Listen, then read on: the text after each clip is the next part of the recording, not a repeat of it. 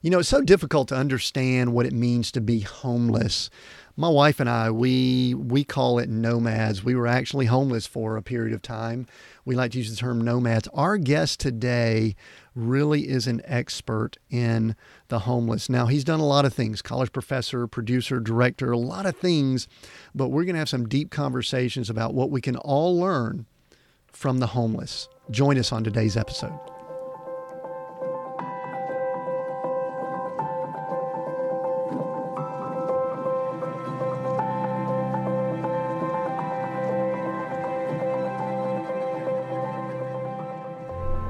Welcome to Seek, Go, Create. We redefine success in leadership, business, and ministry, sharing topics, stories, and conversations that allow us to rethink how we live, work, and lead. This is your host, Tim Winders. I'm a performance coach and author who specializes in helping executive teams and entrepreneurial leaders maximize their potential. We want to hear from you, our community of Seek, Go, Create. Please go to seekgocreate.com. Give us your email address so that we can connect and learn from each other. We'll make sure that you never miss an episode, and we also give away a lot of bonuses and merchandise to our listeners. You can be a part of that, so make sure you do that now. Go to seekgocreate.com and give us your email, and you'll be part of the community. Today we have Glenn Dunsweiler as our guest. Glenn is a filmmaker, producer, public speaker, and a former college professor whose documentary, Why Homeless, is available on Amazon Prime, and his book, Things I've Learned from the Homeless, is available on Amazon Kindle. We're going to discuss both of those, but I'll have to tell you that his book, A Degree in Homelessness, Entrepreneurial Skills for Students, was what originally interested me in talking to him before anything else. As I researched his background, though, I realized that we were going to have a lot of cool things to talk about. So, Glenn, welcome to Seek, Go, Create. Thanks for having me. I'm excited. This is fun. Yeah, great to have you here. So first things first is my first question. I kind of prepped you for it. I always give the bios and we list out all these cool things, but I like to joke around with people if we can get on an elevator or if we're just got a short period of time and I look over and say, hey, Glenn, what do you do? What do you tell people when they ask you what you do? Simply filmmaker, producer, entrepreneur. I like telling stories about success, especially success out of poverty, growing people out of poverty. And I use filmmaking and video production to tell those stories. I teach other people how to do that. And I also do whatever I can entrepreneurially to make those endeavors successful, to figure out who the audience is, who would find a value in it, and how to sustain it. Excellent. Have you always been into, you kind of lead with filmmaker. Have you always been interested in that? There's some people that you hear about, like, J.J. Abrams and others that, like, they were doing Super 8 movies when they were kids. Have you always done that? I'd say storytelling. I started out as a musician, a drummer, live entertainment, got into theater, got into acting, and writing. It's all vehicles for storytelling. I've really found that storytelling is the best way to communicate ideas and thoughts and to have conversations.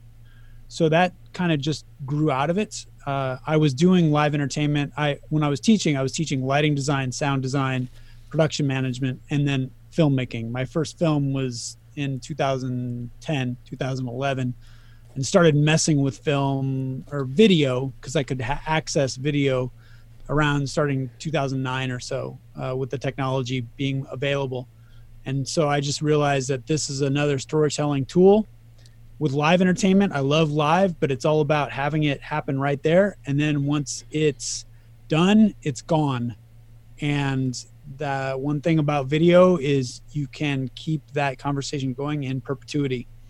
And so that's kind of what I gravitated towards after live entertainment. Yeah, that's good. I want to kind of go back, though. I love, one of the things we talk about here is kind of success and how we define success, redefining it. We do that a good bit. But I also know that many people are just born kind of leaning towards something.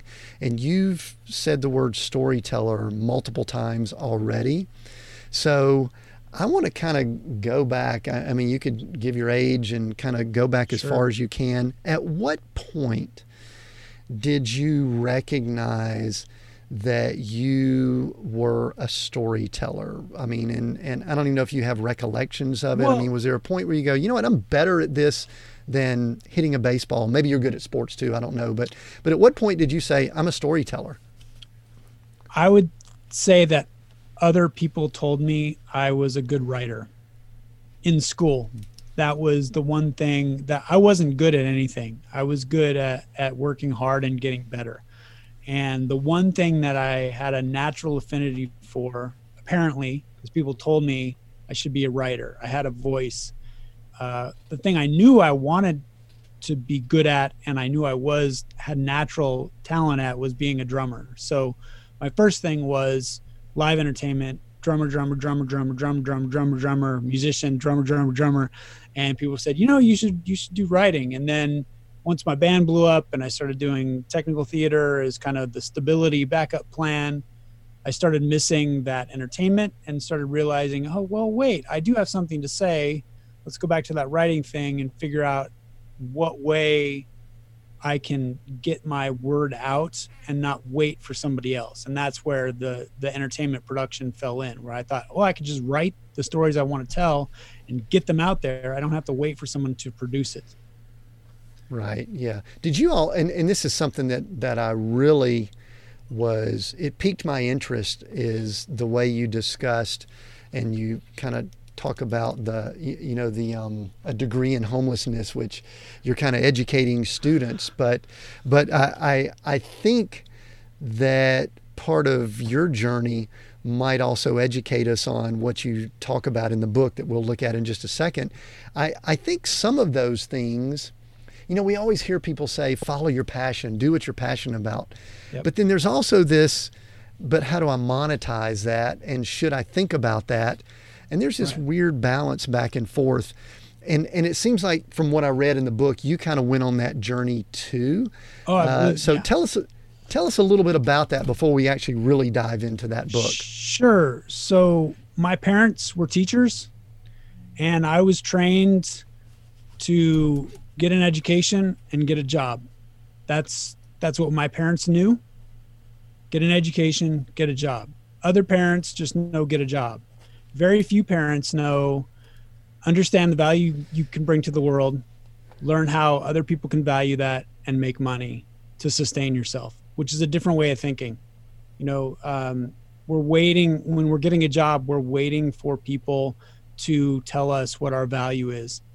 And I lived in that world. And because I wanted to make my mother safe and secure, I picked a profession that had insurance, because she was constantly worried about me having insurance. So then I had an opportunity to go into education and started teaching at universities. But I really, you're kind of autonomous, but you have a job. Someone else is paying you for something. Someone finds value. And when I made the documentary, Why Homeless, I realized, one, I didn't know what to do with it. How do I distribute it? And two, do I just spend money and then have another job to make money, to spend more money on things? How do I make money with this documentary, or how do other people do it? And so my life was kind of falling apart in 2015. And so I just threw my hands up and I moved to LA, and I said, I'm going to figure this out. I'm going to find distribution for this film. I'm going to see if it actually can be sustainable. I'm going to see how I can make a business out of what I know. And so these past 5 years has been this exploration of learning business. And then at one point when I learned a good amount of it, I just kept thinking, oh, my students need to know this, because for 11 years I taught, and they would all just say, Glenn, they would get to be seniors and juniors, and they'd say, I don't know what I'm going to do. I don't know how I'm going to pay these student loans back. I don't know how I'm going to make money. I think I'm going to have to work at Starbucks and sleep in my car. I just heard that over and over again. And I didn't have a solution for them because I only knew how to get a job. Right. And so you had to find somebody that wanted to pay you for the thing that you wanted to do, which is, good luck. I mean, it's harder now than it was before. My dad always says, why don't you just get a job? Like, well, that maybe worked in the 60s and 70s and maybe the 80s some, especially you had an education. But now people are complaining about having to have a bachelor's degree to apply for a job that pays them $12 an hour. And $12 an hour in California is nothing. I know in other parts of the country it's a little more than nothing, but it's still pretty nothing, especially for a bachelor's degree. So that's kind of how I got into it. It's difficult to make that work. And it's interesting. So both your parents were educators. My parents were educators also. And Glenn, one of the things that I wanted to do growing up is I wanted to be a teacher and a coach, maybe in athletics. I wasn't great in athletics, but I liked it and also liked the lessons that come from athletics. Until, this is kind of an interesting thing, until I found out how much money they made.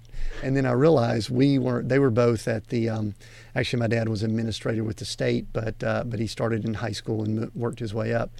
And so mine was really greed oriented. I decided to get an engineering degree, which then led to me starting my own business while I was in college. And so I think everyone comes to realizations at some point in their lives. And it sounds like you were the same way. There's been kind of like these levels. 2015 seems significant for you. Right. Well, and the housing crisis in 2008 was the amazing eye-opening experience that the world I thought existed and that people were telling me existed doesn't really exist. And I would say also, being in the arts, we are told and trained and brought up that poverty is legitimacy. And that is in the back of our head. If we are not suffering, we are not doing it right. And if we make money, we are selling out. And in the back of our head, we always have that. And that handicaps so many students. And I am on a mission to try and stop people from thinking that way, because other students with other backgrounds don't have to think that way. Social services is also another thing. Okay, I have to give up any kind of quality of life so I can serve my community. No, man, it doesn't work, because if you give up your quality of life, you can't serve your quality. Believe me, my joke is I almost went homeless trying to help the homeless. And then I really realized, wait, whoa, hold on. What am I doing here? I can't sustain this. I can't help anybody if I go onto the streets. It's not going to happen. It's really interesting. I mean, I'm a systems engineer, so that you kind of know a little bit of my background. And what I've noticed is that there's so many systems. We've had a lot of conversation recently about systemic racism and systemic, structures that keep people in certain places. And I think this really is one of the things I got out of your book, is that really a lot of what we see is systemic. It's built in. We're taught, and even though I think I'm older than you, I'm 56, but I mean, we were already kind of learning when we were growing up that there's not going to be this lifetime contract to go work for someone, get a job, and be there the rest of our lives. But that's been 35 years ago that we started hearing that message. And it's still somewhat in the system that people think that they go to college, they get degrees, they get that education that you talked about. I mean, is that kind of what you're talking about? Is breaking from the systems that are there? Well, my parents, part of the baby boomer generation, they got a job, started teaching, taught in the same district for their whole careers. So we're 30 plus years in. That's what they did. And I think in the private sector, it started to get more volatile and people started to realize that. But there's still this huge public sector that there's this idea that the government it's like our social system is actually a jobs program. You know what I mean? Where it's like, yeah, we'll give you a job and you can have a decent paying job for forever. But our system is so hurt now because we've been chipping away at it since after World War II for the immediate gratification, that a lot of those jobs aren't sustainable and don't pay enough to keep up with the cost of living. So they aren't there either. They're just falling away, and we're really behind because we ultimately want the good story. We want someone to tell us the good story, and business people know this, and they will tell us the good story. You have to know when you're being told the good story and when you're telling a good story and what that means. The whole thing of college, we've been feeding people that if you get an education, that means a bump in quality of life. It's automatic, and it's not automatic anymore. And what happened is academia found a way to build a passive income. The government started guaranteeing loans, and the schools never had to worry about. They don't have to worry about how much their education costs anymore. They just keep bumping it up and bumping them up and bumping them up. And so you're getting, and students are told to follow their passion. So I want to go get a degree in underwater basket weaving. School says, you know what? We can get those classes together. The teacher says, hell yeah, I can teach that, right? I'll draw a salary to teach you underwater basket weaving. And then the student is following their passion, and they get out and they realize there's no market for underwater basket weaving. So yeah, we've got people, and that obviously underwater basket weaving is the far example, but we have English lit people, we have musicians, we have social work people we have even people that go into the the AA or the associate's degree, the trades, where you're going to be an X-ray tech or something like that. Well, that's lucrative until there are too many X-ray techs. Yeah. One thing. Yeah. And you have things like women's studies, which, that may have been what I specialized in some anyway, and not very well either, but sure. But anyway, yeah, there's so many things like that. We had an interview recently with it was Perry Marshall. It was a episode that released back in August, and Perry's one of these deep thinking guys, and he made some predictions back in 2009 for the 2000 teens that rang true. And I interviewed him shortly after he had done some predictions for the 2020s. And what's interesting is 6 out of his 10 had already come true. And one of them was that he called it Occupy Sallie Mae. And basically his prediction was that someone was going to stand up and say no more on the student loans, and they were just going to begin boycotting it. Well, what I found intriguing was we did this interview after all the COVID shutdowns and lockdowns. And in my opinion, I think it would be so incredible if you and I could have a discussion and that would impact the whole post-secondary system. But I think it's about to crumble because it can't be sustained when it can't charge people to show up. Yeah. Have you put any thought into what's going on currently? We're now recording this in September, and colleges, I think I read, where 41% are not doing fall sports. Right. What is that going to do for those systems and all the money that goes in there? Right. Any thoughts on that?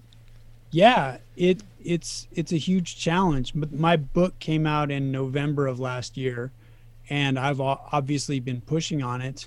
But then COVID hit, and I thought, well, I'm going to get help from visibility on my book, because people who have been living in denial are finally seeing, this is true. and what I'm paying for is I'm not getting a return on my investment. So what the heck am I going to do where I can get a return on my investment? So, it's rough. The business systems that we've set up, that even schools have set up, they have not had to justify their existence in a long time. And now maybe they have to. People still want the good story though.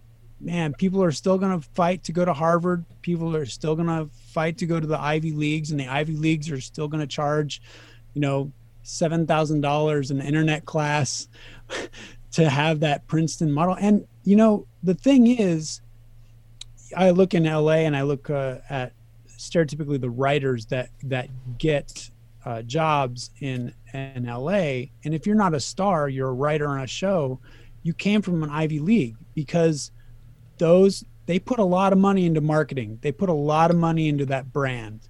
And that brand means legitimacy to everyone. So ultimately, I used to look at when I was looking at grad school, I looked at Yale and I looked at their program and I thought, that's not what I want. However, that Yale stamp always helps to people that don't know, because they put a lot of cash into that brand, So who knows? Who knows if they're going to pull out their good story, they're going to change it. I was telling my stepdaughter, take a year off. She just hit 4-year college. She was just finished 2-year college. And I said, take a year off, because these instructors, it took me a year to build an online course without grading. And now these instructors are having to build online courses with grading in 4 months. University of Phoenix has built their whole system on online courses. And my ex-wife took that, and I got to see what that's like. That's different than a brick and mortar. That's a lot of effort, and it's a lot of change, and it's a lot of systems. And now you're asking brick and mortars, the teachers in brick and mortars, to do that in 3 or 4 months and make it work. You're kidding. I mean, it's just no way. So yeah, we're going to see. But my stepdaughter said, nah, I'll do it, because she wants that good story. She's been told her whole life, got to go to college, got to go to college, got to go to college. And she doesn't know what to do if she's not going to college. That's the other scary thing, where we have not trained our students, our children, to stand on their own 2 feet. We're waiting for them to pass these markers, and those markers mean something. Well, what do they mean? What do they mean to themselves? What's that? Where's that training come from?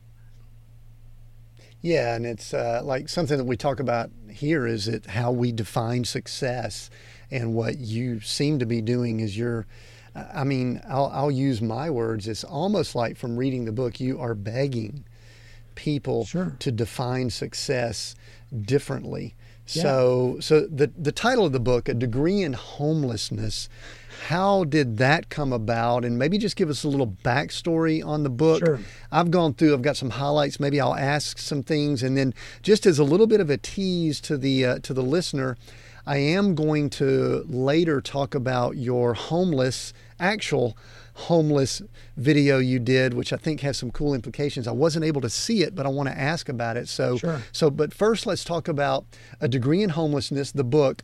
Where did the name come from? And give us a little bit of the backstory of that. Yeah. So I started trying to build my own thing, my own empire, right?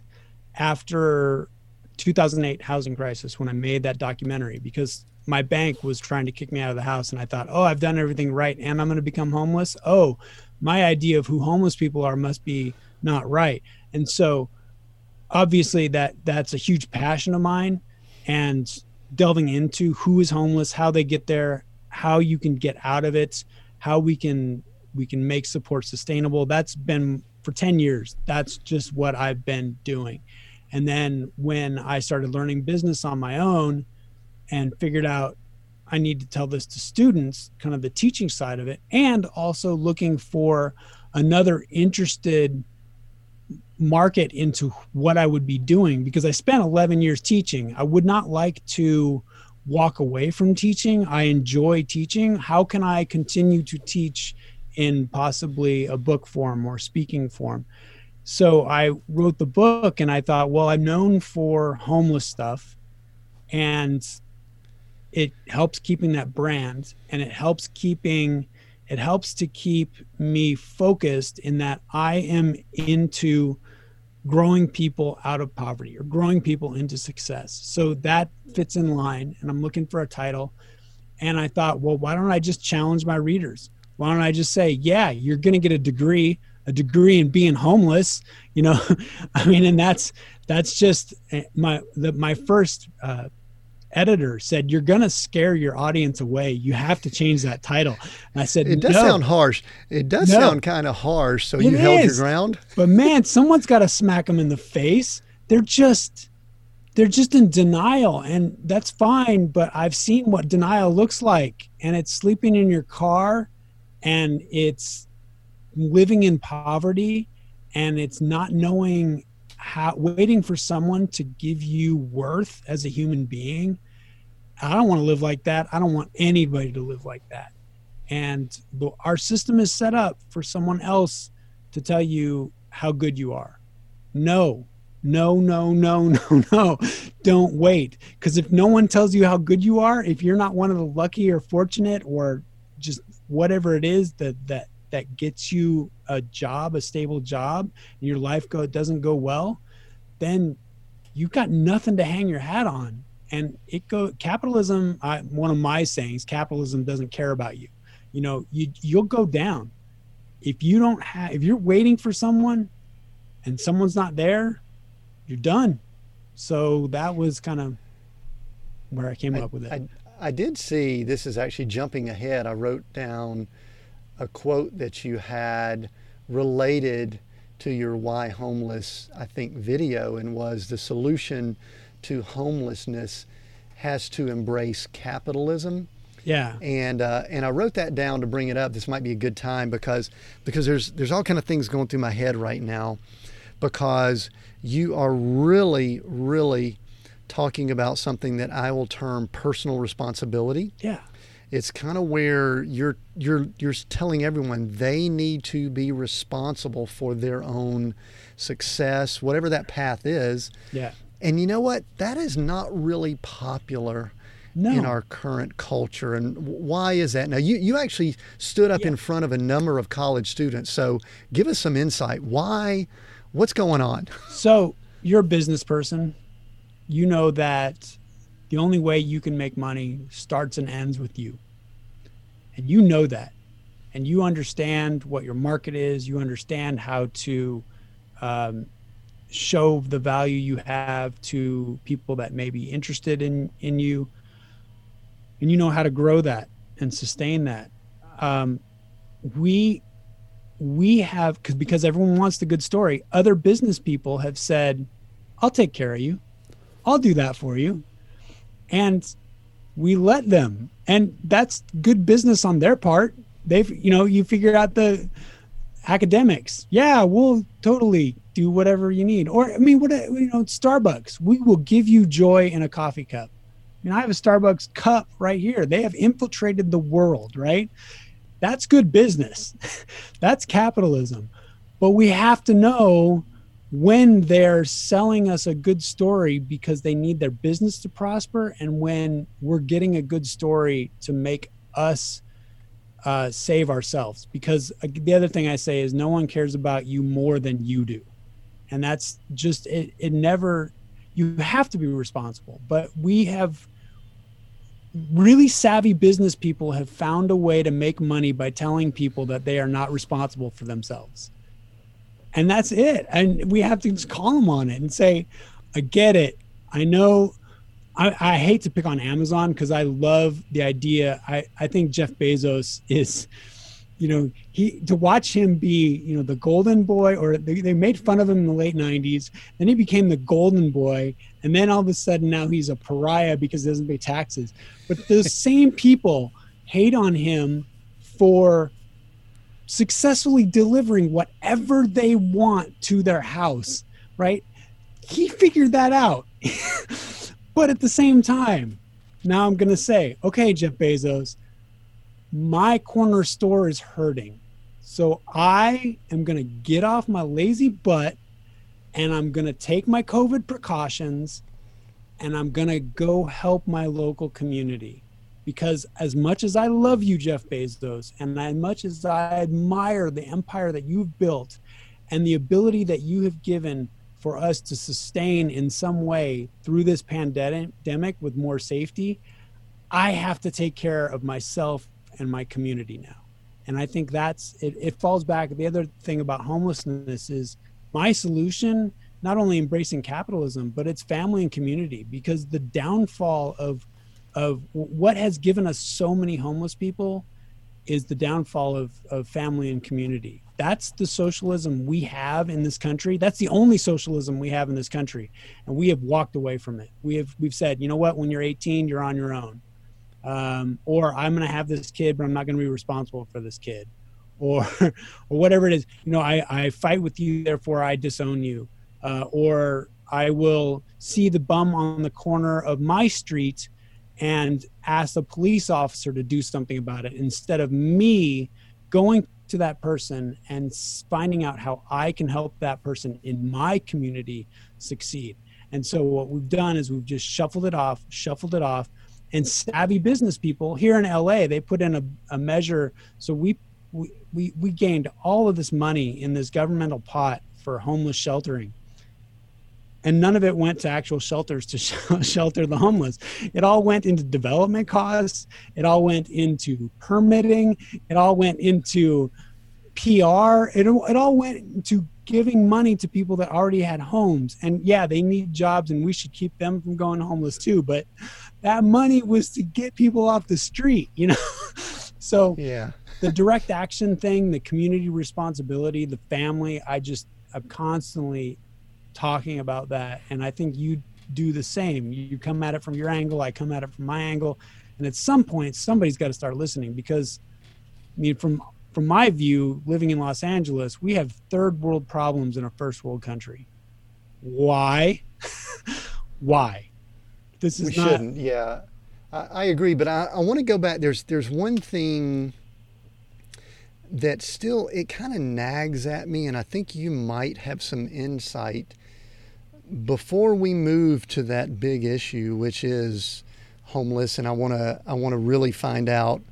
I want to find out what inspired you to do the documentary and all that you did. Sure. But before that, you were a professor. Yeah. And you had college students that came in. How long were you a professor? How many 11 years. 11 years. Okay. So you had, I'm guessing, 18 to 20 something year olds come in front of you. And one of the things that I could argue, I could flip it around to the collegiate side and say all they're doing is providing what's being demanded by the customer. Absolutely.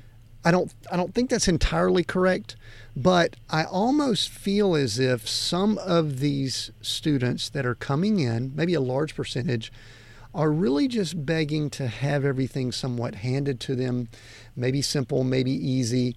And this is my negative mindset going here, is that when you write a book like you wrote, it's almost like just preaching to the small number of people, because most people want the easy way out. Yeah.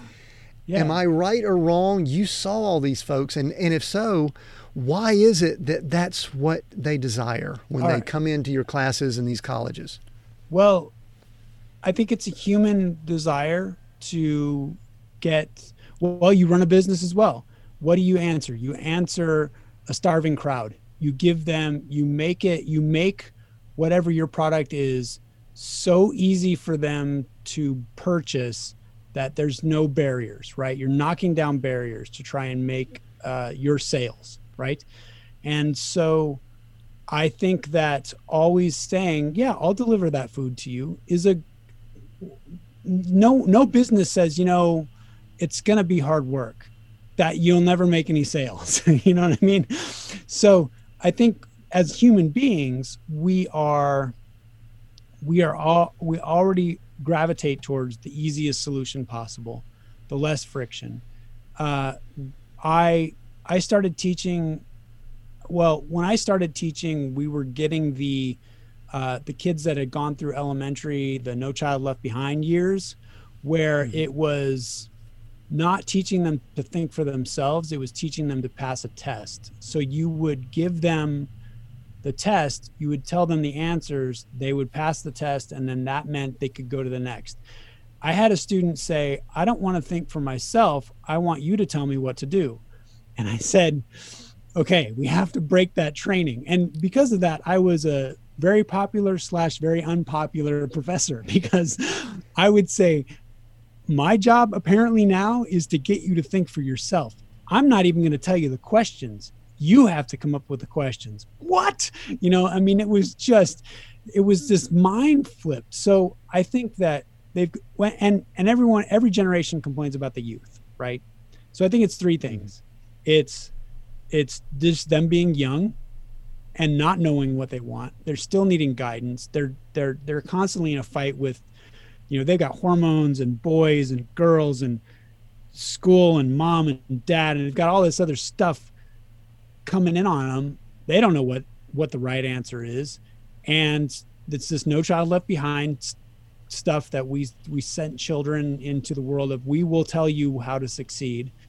And then I think it's this innate human need to make it as simple as possible and make it as easy as possible. And there are very few, we are all built with our own gifts and talents.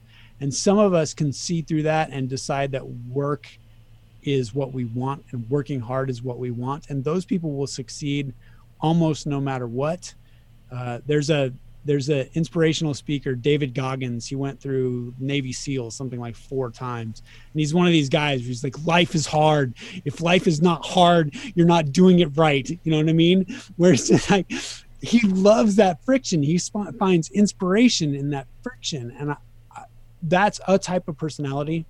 That's not necessarily how all people are. And at the same time, I don't know that I'm 46. So these young students would be, if I had kids, they would be my kids. I don't think we did a good job challenging them. I think we did an awful job. We coddled them. We did not inspire them. I used to tell my stepson, you have to go hang out with the kids by the dumpster for a while so you know what to do. He's like, no. I said, get out with the kids by the dumpster. You got to figure this out, And I grew up in the 70s and 80s where we were still riding our bikes on our own. We didn't have to worry about, our parents weren't worried about people abducting us, even though people got abducted. Our parents weren't worried about us needing to wear a helmet because, well, if you got hurt, that's your own fault. They were teaching personal responsibility. They were teaching a harder life. And I think that generationally, because we've been supposed to be giving an easier life to our next generation, we trained a whole bunch of people that are not ready. They just don't know. They don't know how a car works at all, even though they drive a car. They can't even see how it works because now we've engineered it to a point. It's so fine tuned that you can't work on it. At least I could work on my 87 Toyota pickup that I inherited from my father. I could see the engine. I could see the carburetor. I could see how everything worked, and my dad would make me work on it. Now, good luck. So I think that, we've engineered ourselves into this kind of pussyhood, right? Where we just we're soft. We hate to use terms, snowflake and bubble wrapped and all that, but I do think there's this desire as parents for each generation for our children to have it a little bit better. And I think what we're seeing that multiplied or even exponentially grown, and it's just kind of building. What part of the country, where'd you grow up? Where was your formative years? All California all the time, pretty much. So I grew up in Sacramento, and I was there until I was 24. And then I moved to Reno, Nevada was my first job outside of college, and then went to graduate school in Kansas City, and then spent some time on the East Coast and spent some time in Las Vegas, and then came back to California, Southern California this time though.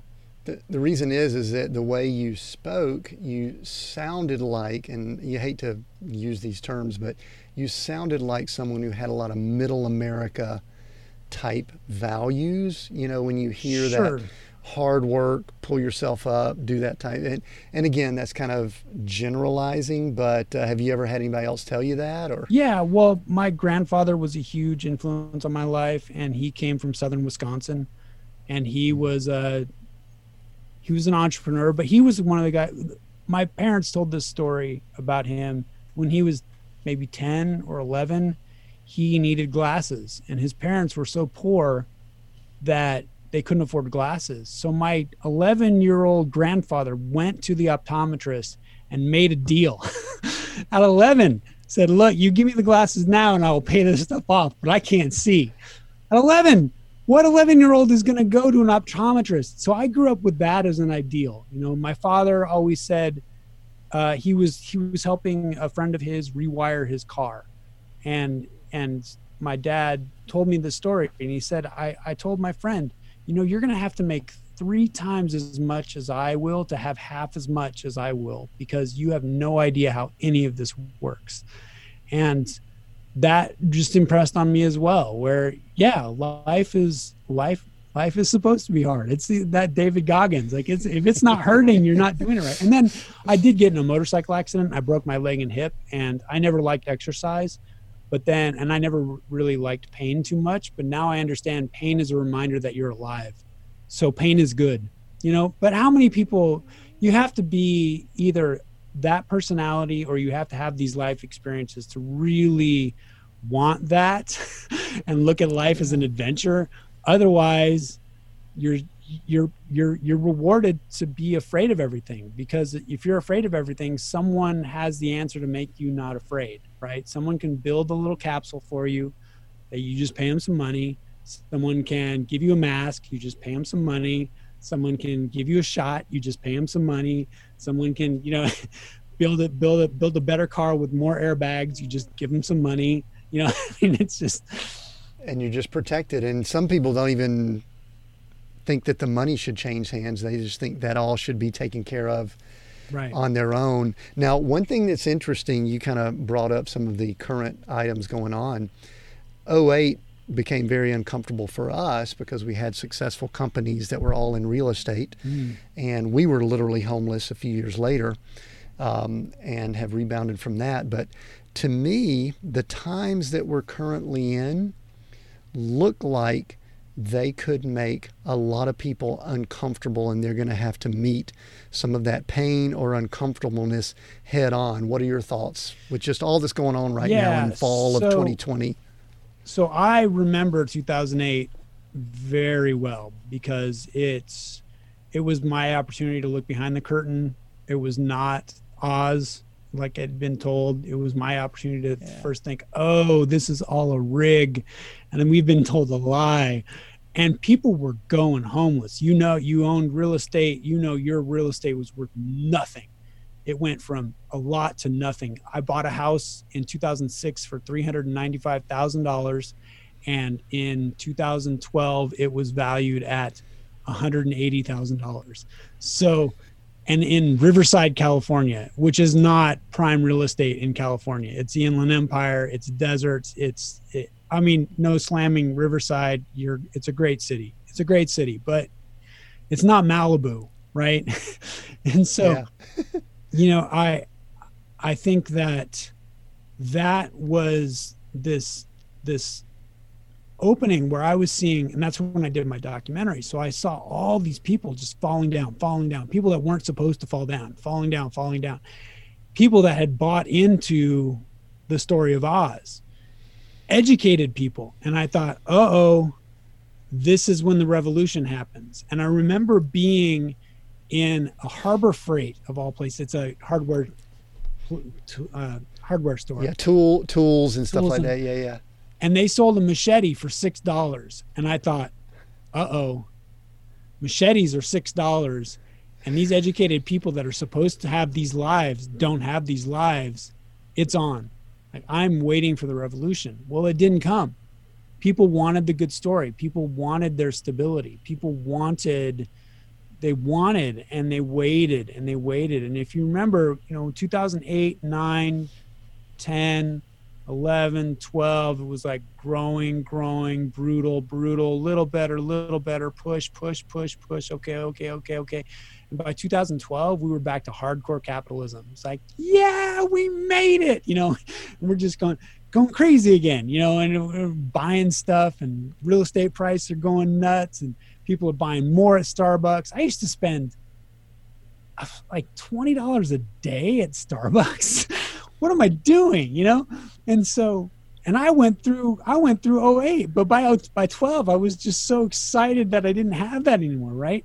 So part of me thinks, maybe this is the revolution, but to the point, it didn't happen, and I was so let down on my prediction to the point where I started looking into revolutions and why they kick off. And really, it's food, right? Historically, if you can't feed your people, that's when people really have nothing to lose and they will overtake. So I think FDR was really smart, and all of those farm subsidies, we will never run out of food.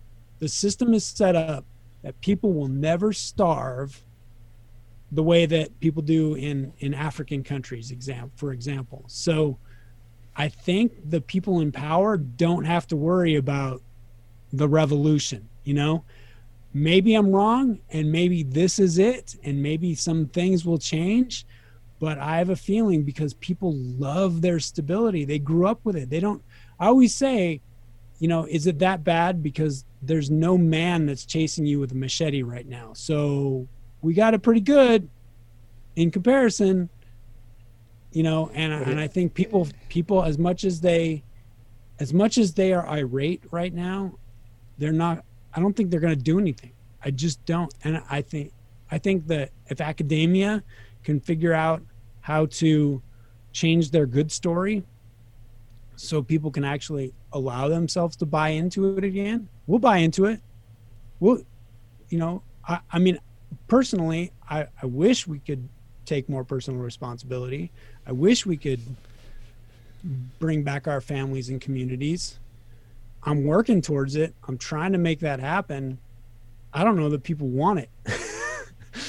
I'm not sure that they do either. And, you know, you brought up the food thing. I just did a cross-country drive, or almost cross-country, from Colorado back to Georgia. And let me tell you, there's corn everywhere.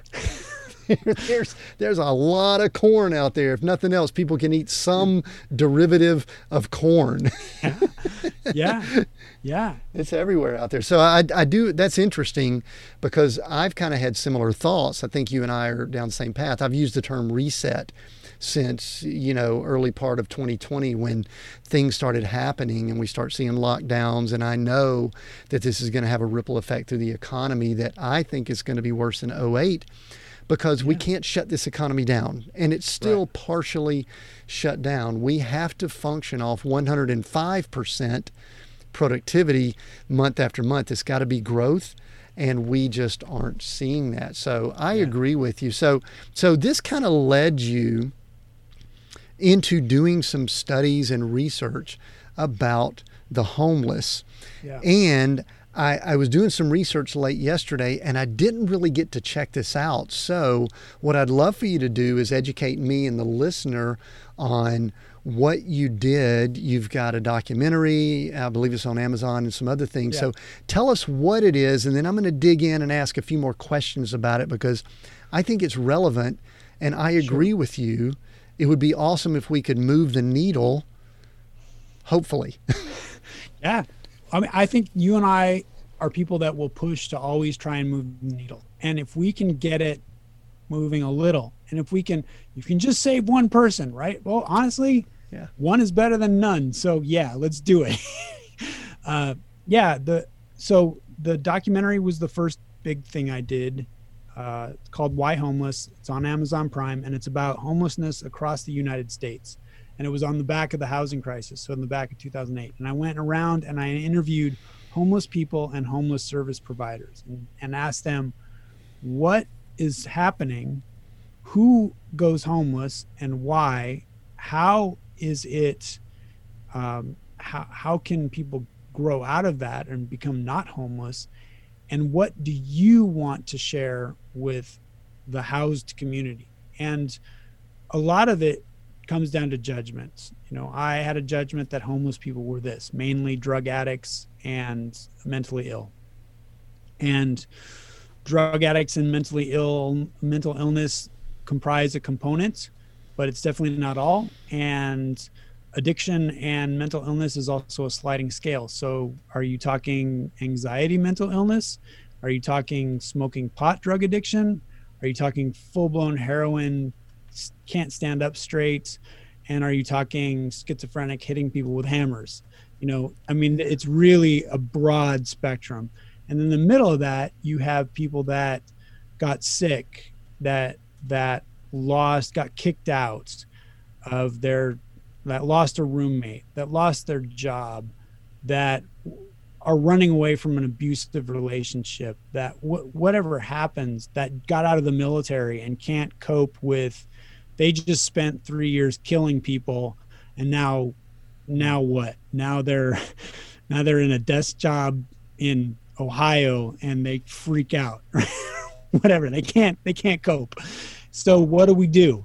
What do we do with that? And so all those people, I always said that the population of homeless represents the population of the housed. So as many diverse people as we have in homes, we have that diversity out of our homes. And what are we going to do? And the big thing for me was the family and community, because social services can't keep up. So it's really taking care of people around you, and that we can get a handle on some of it. So yeah, that was the documentary.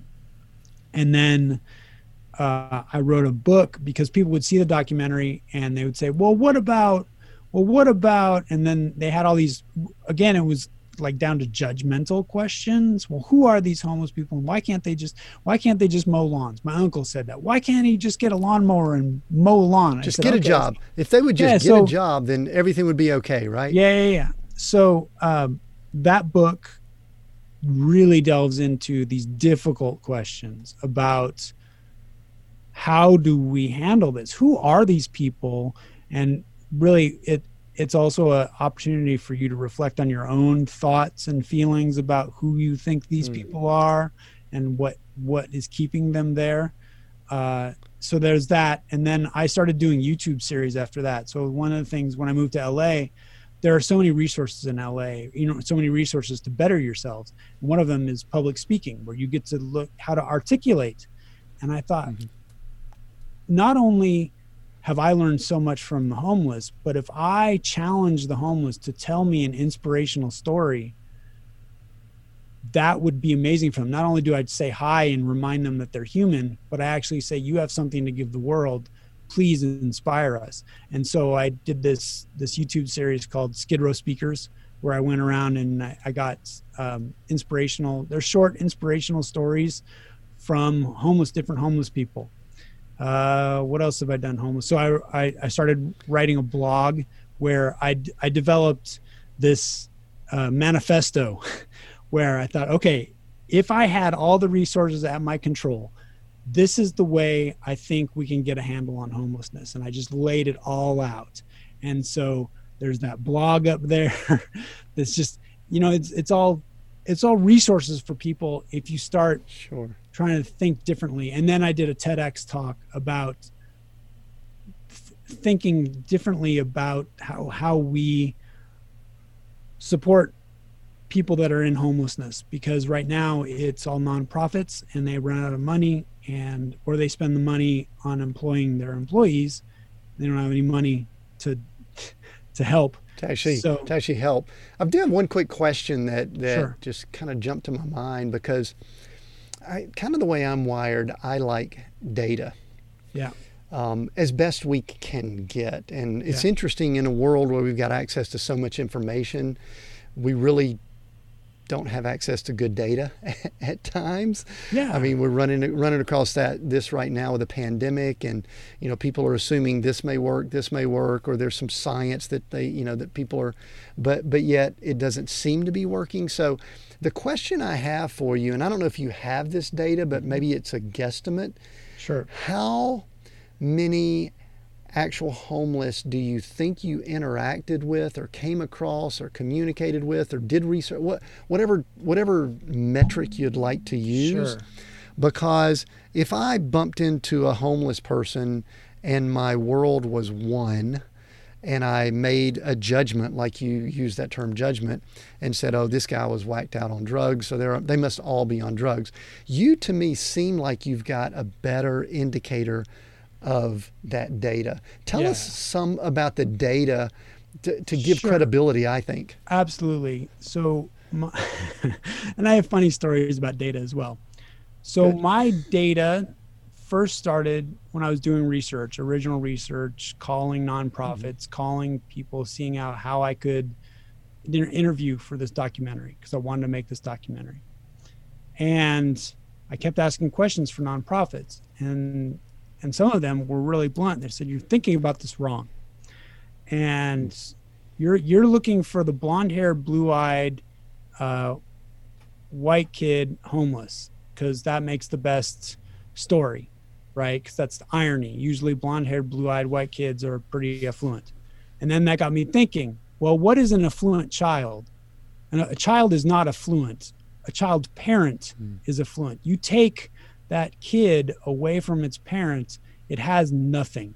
So it is poor, right? Then I was in Sacramento, and I was asking police how they counted homeless. And a guy, just 2010, maybe they've changed their metrics.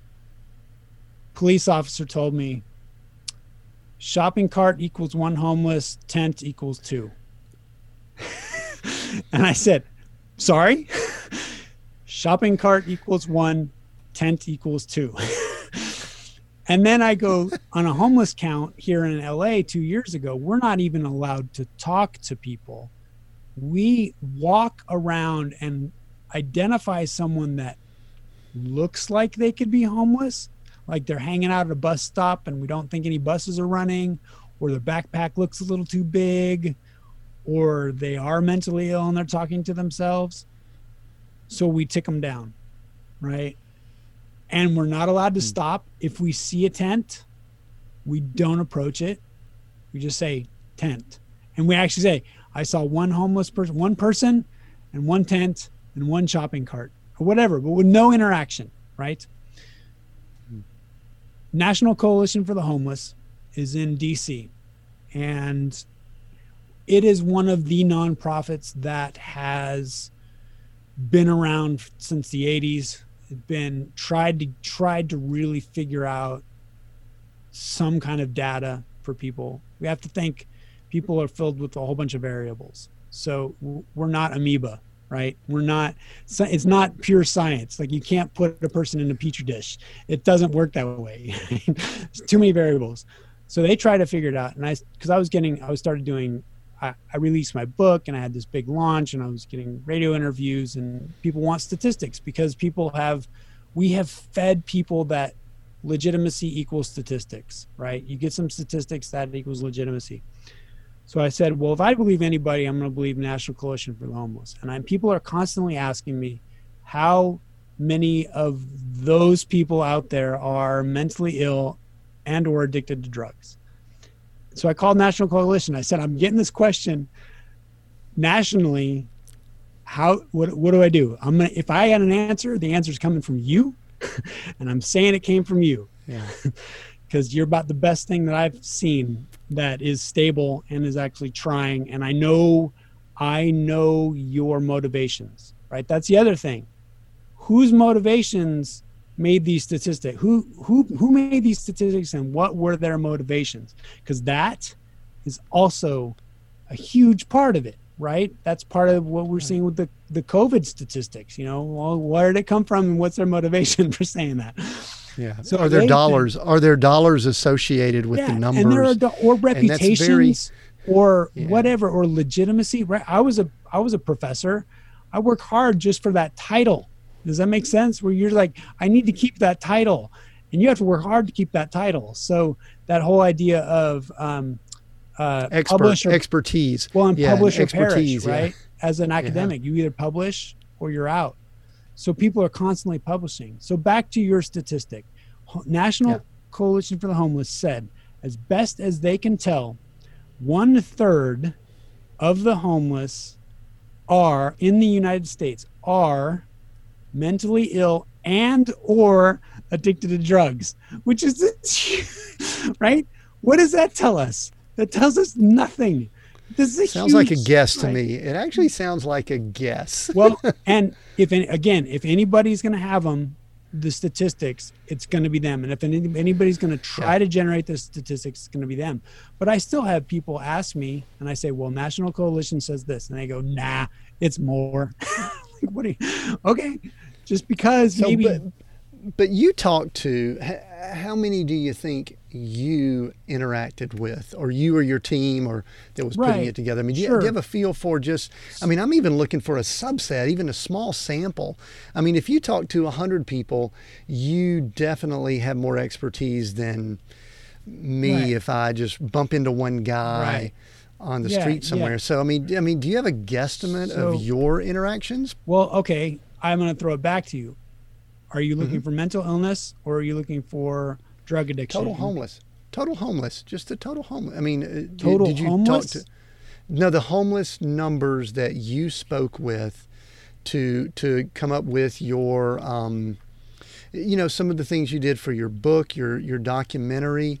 I mean, it's kind of like if I am going to talk to NBA stars, if I don't speak to any, I can't really give perspective. Right. But if I interview 40 of them, Yes. I could give a little bit better. So, I mean, I guess I'm trying to guess how many people you interacted with that would be in the category of homeless.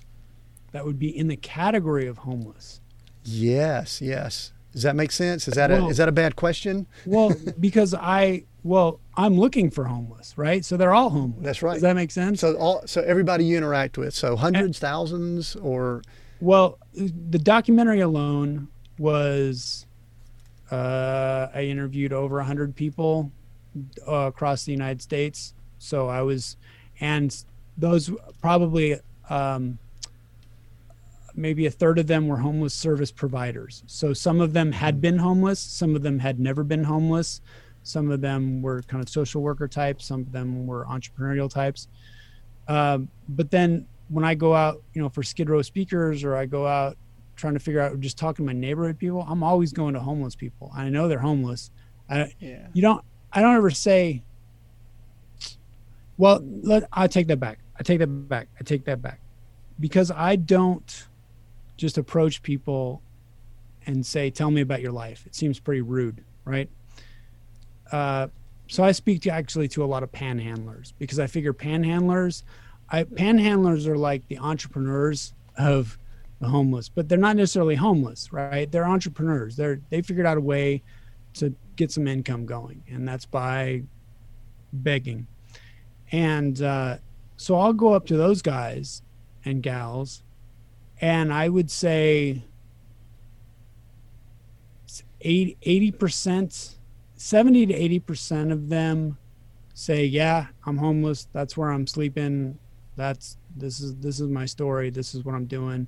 Or they're a little mentally touched, and I can tell they're not doing well at all. But yeah, I don't,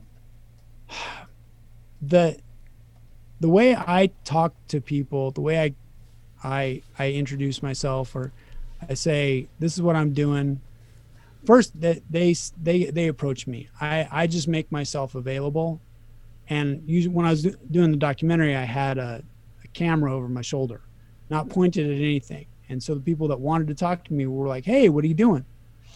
And those are the people that I usually started a conversation with. And those were kind of the people that didn't mind panhandling, didn't mind hustling, or were just interested in life. The ones that are quiet, I've knocked on doors of vans I saw a mother going in San Francisco. I distinctly remember going to, like, seeing a mother in a stroller, and she had a large van. Thought, okay, so she's probably homeless. And I asked if I could just talk to her. She's like, get away from me. So definitely some of the rougher, chronically homeless people will have nothing to do with me, because they're over it.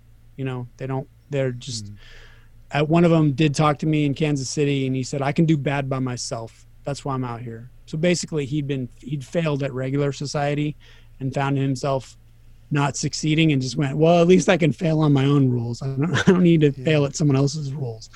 So yeah, I still don't quite understand your question. Yeah, no, that's good. You did. You interacted with a number of peoples, which to me establishes the credibility.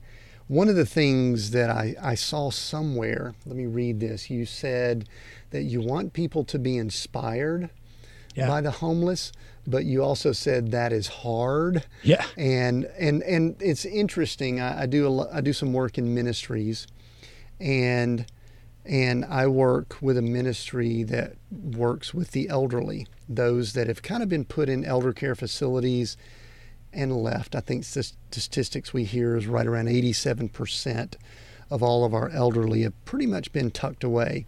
Probably a lot of them end up in the homeless world also if it weren't, and they would if it weren't for some of these facilities. And one of the things we discuss, because I'm a business guy, is we discuss how to promote the ministry. Well, we know that a picture, unfortunately, of someone who's elderly, first of all, we can't always use that, right, is never going to get the interest. And this is going to sound harsh, but I think you understand what I'm saying, of a picture of a child with a distended belly that might right, be in Africa. And right, if it comes to raising money and awareness, right, give me the child every day to bring money in. Marketing 101. Yeah, my guess is you're saying something similar. Is that why you say it's hard with the homeless, or is it something else? I mean, why is it so hard to be inspired by the homeless? Well, it's prejudgment is the big hump. Why would I get inspired by someone I view as disposable, right? And as or a failure, or we look at them as a failure. I mean, as lesser we talk than about me, success here, yeah. As someone that's problematic, someone that's worse than I am, someone that that's how I think we unintentionally just view them that way. And so we look to people like celebrities or not Tim Robbins, Anthony Robbins, right? The motivational Tony speaker. Robbins, Tony Robbins. Yeah. Someone that's bigger and bolder and brasher and a bigger smile. And those people we get inspiration from, not the guy twitching in the corner. How can I get inspiration from the guy twitching in the corner? And what I found is when you talk to them and you let them know that they have something to offer, they come alive. And I've been trying to capture that. It's always easier to capture someone with a smile on their face, and being gregarious helps. So people are more likely to listen. But once you even say homeless, okay, well, see, I give to charity for homeless. That's where homeless is in my head. I don't get anything from the homeless. I'm annoyed by the homeless. I'm saddened by the homeless. I'm angry by the homeless. Inspired by the homeless? What, are you kidding me? Right? I mean, that's what I'm constantly trying to navigate, to figure out how I can let people know that there's a lot to learn from people that have lost everything. There's a lot to learn. Is there, and we only have a couple minutes here, so this is going to be tough. Is there a solution? You mentioned family, you mentioned community. You also mentioned that, they have to embrace capitalism. Sure. I've always been a big believer as someone who's a follower of Christ and believe that the church should have played much more of a role and not necessarily allowed the government to try, because the government obviously hasn't done, I don't think, very well at it. But are there solutions? I mean, I know you wrote a manifesto, so just give us a couple here that we need to try to redefine this somehow. Sure. Well, okay, I'm going to talk in business terms. We need to look at a direct return on our investment to keep us inspired to continue investing. We need to see some wins. So we need to go after another business term, our low-hanging fruit, right? There are all types of homeless people. You know what ones are really not happy with being homeless? Women and children especially, and women generally are not the I can do bad by myself people. They've been messed up in some way. So if you embrace them and give them a way out, they are usually really responsive to it. You don't get much pushback. Now, there is drug addiction, and drug addiction is a hard thing to wrangle with, and that means work. But There are people that take less effort to get off the streets. We need to get those people off the streets. We need to market the heck out of that. We need to make ourselves feel good about those wins. We need to put that in the checkbox of accomplishment to inspire us to continue on for the little higher fruit. And then the ones that are hard, that walk away from the program, we let them walk away from the program. We didn't leave them.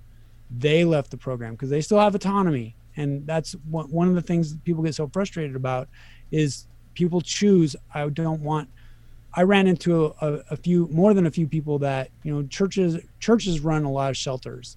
And part of the program is going to Bible study. And for absolutely brilliant reasons. You're telling people, look, this life view, this community will help you and gives you hope and gives you stability and gives you makes you feel worthwhile.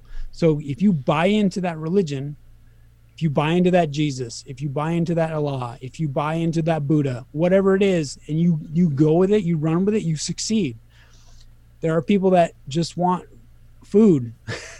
And maybe they got their own Jesus, right? So they walk away from food and a roof, and truthfully, that's all that Jesus did. He gave them food. He fed them. He didn't really say necessarily anything else. Right. So there are people that walk away because religion is attached. But I say, let those people walk away. There are more, and you just like in business, no means next call. And there's plenty more. Just keep going and looking for those wins. Is there a group, organization, government that has to be responsible for all this, or is it the collective society that has to be responsible? Yeah, I'm a huge fan of direct action is the best action. And once you start getting a bureaucracy involved, you're getting farther and farther away from direct action. So now your efforts are paying for someone else to exist in that system. You're not helping the person directly. I always say, back to business, keep it simple. Like, what gives you joy when you go to Starbucks? The coffee. You go to Starbucks, you get a coffee. You see them making your thing in front of your face, and it gives you joy. And you give them money because they gave you joy, and you get immediate gratification, right? And you go back, and you go back, and you go back. And Jeff Bezos keeps sending those boxes to your houses, and it gives you joy, right? It's like Christmas every day. You're opening. So how can we do that with helping people? Because we don't do that now. We don't get, other than giving people socks and giving people food, which absolutely helps sustain them, but it helps sustain them on the street. It doesn't help get them off of the street. So what is that? Yeah. What is that immediate gratification? What is that return on investment that we can see, that we can build? That's part of this entrepreneurial spirit that we need to add into this, because we don't have that now. And we need that. Otherwise, we just throw our hands up. How many years do you give to a charity and the homeless dude on your corner is still there? So after year 3, you're thinking, all right, well, I haven't done anything. What am I paying for? So right, and even we'll go back to even the churches and all that. They have them right out front, but yet they're not ministering. One thing that's really cool, Glenn, I love when people's demeanor and their tone kind of goes up a notch or two when they're speaking about a topic. You mentioned earlier you're 46 years old. You obviously have been immersing yourself in this topic and business and other things, though, but you've been doing this now for 10 plus years. What does this look like? And again, we like to talk about the term redefine success quite a bit on this podcast. What does this look like in 10 years for you to say there's been success? And then maybe 20 years, 5, 10, whatever. What does success look like for you personally in this arena? Sure. So I have enough material out there. I have enough ideas out there with all of my homeless stuff that I've done.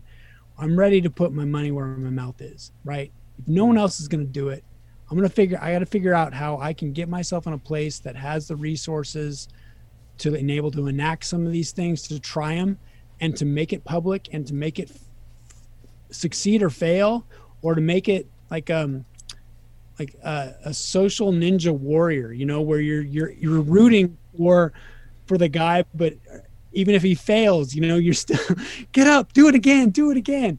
That's where we need to be, and that's where I need to be in this. So I'm constantly at this point knocking on doors in my state, because my state in California, it's a mess and it's bedlam. And yeah, we have COVID and fires right now, but that just means more people homeless, because now we have the COVID economy kicking people out because they're not paying rent or their mortgages. So people are getting kicked out because they can no longer afford a place, and now their houses are burning down too. So we just have more homeless. It's just, hey, more for me to work with, And so I'm constantly, I just sent emails today to my representatives, my state representatives down here to say, look, this is who I am. This is what I've done. And I'm just knocking on doors. I've been knocking on doors since the beginning of the year. Just with COVID, everyone is, everything tightens up. They worry about themselves. Housed people worry about themselves because no one cares about you more than you do, right? And that makes sense. So we keep going. So I think success for me personally in the next 5 years, 10 years is to really find a way to start putting these ideas in action, to see if they actually do work, and to start getting the wins, and to try to entice Jeff Bezos to figure out how to do public showers and cleaning the community, because gray water and plumbing is a very expensive endeavor, and only a superpower like Amazon can afford to clean up Skid Row in LA, right? Hopefully I have somehow figured out how to knock on Jeff Bezos's door. I kind of have already tried, and he's doing some stuff. I didn't know that I'm responsible for that, but I did send their PR people some stuff maybe about a year ago. Said, hey guys, think about this. You're about the only ones that could probably do something. And then he started doing something. I thought, oh, I did it. Well, I don't know if he listens to our podcast. Maybe he does. I'm not sure. I haven't heard, but I know that there may be others that would want to connect with you, either get information, get books and all that. Kind of as we wrap here, last few questions, we've kind of busted over our time a little bit, but how can someone connect with you? Let's just say it's Jeff or someone like that, and they wanted to reach out to you. How can they connect with you and get, access to books or, your documentary? Go ahead and tell us that now. We'll put it in the notes. Yeah. And then a couple quick questions as we wrap up. If you can spell my last name, I'm very visible. So that's the key, Dunsweiler. So my website is glendunsweiler.com. You can email me at glenn@glenndunsweiler.com. If you type in Glenn Dunsweiler into Google search, you will see my book. You will see the movies. A lot of it's on Amazon. Thank you, Jeff Bezos. You made everything able for me to get to people. So yeah, stuff is out there pretty easy. I work on my, what is it called? My search engine, my SEO, my search engine optimization. So if you can spell my last name, you can find me. Excellent. What's next for you, Glenn? So during COVID, because I didn't get to talk to a lot of people, my mind started working, and I just thought I need to make a podcast that is not necessarily about homeless, but it's about stuff that's social, that asking difficult questions, because I found that's what's successful for me. So in the past month or so, I've been making my own podcast called Difficult Questions with Glenn Dunsweiler, and we touch on things like how the U.S. can succeed, how we can start winning through COVID madness, as I call it. Just this, we're constantly fighting each other. The second one was, are women objects and men resources? And I dove into that because that's a really hard question. We always keep going back to that. And then this third podcast is going to be on race, where I just start tearing it down to figure out really it's race. whenever we start talking about race, we start insulting people, and people get insulted, and why. And right now it looks like it's nuclear energy. It was made for destruction, and we're trying to make it something good. But every time we try to make it something good, it just has so much impact that's just uncontrollable. So yeah, that's my exciting project that I'm doing, and I'm always just pushing on other stuff too. Those are some light, fluffy topics you're covering in your first speech. Wow. I love digging into those difficult topics because I'm not a difficult person. I'm really open. I'm really easy to talk to. I'm not judgmental. I've done so much work getting away from judgments that that's what I think that's my gift that people have said that I can talk to anybody. And everybody's at an equal table, and I'm just asking questions with no judgment. And if I have judgment, you can challenge me on it, and we'll try to get through it, because I really just want to get to the result. So yeah, I mean, that's what I want to do. I want to build this thing where we can talk about these things, and we're not into fighting, because right now we're into the fight in the US. We're so trapped into trying to fight with each other for the sake of fighting with each other, which is the opposite of the way I want to live. And so I'm really trying my best to say, but guys, no one's chasing us with a machete. No one's chasing us with a machete. Can we be kind to each other? Not yet. Not yet. Can we be kind to each other before that happens, please? Yeah. So, yeah. Very good. Very good. Well, thank you for that. Last question I've got for you is, we are Seek, Go, Create. That's our title.